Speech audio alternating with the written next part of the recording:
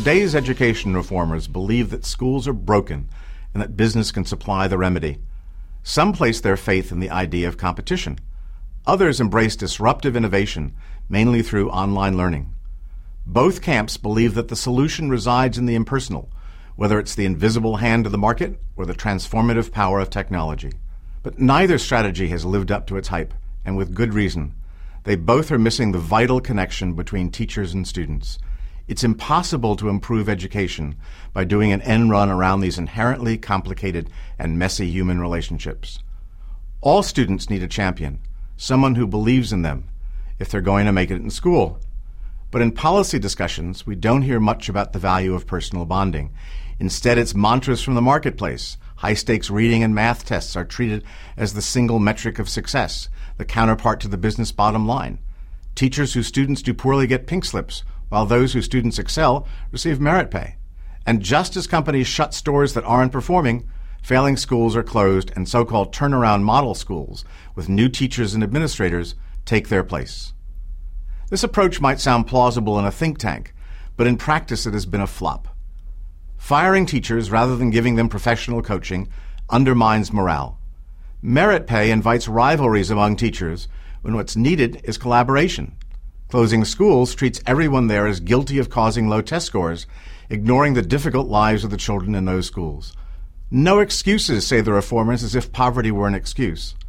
Charter schools have been promoted as an alternative, but charter students do about the same overall as their public school counterparts.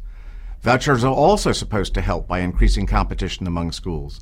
But the students who have used vouchers to attend schools of their choice have not shown academic improvement. Business does have something to teach educators, but it's not about the power of the market or disruptive innovation.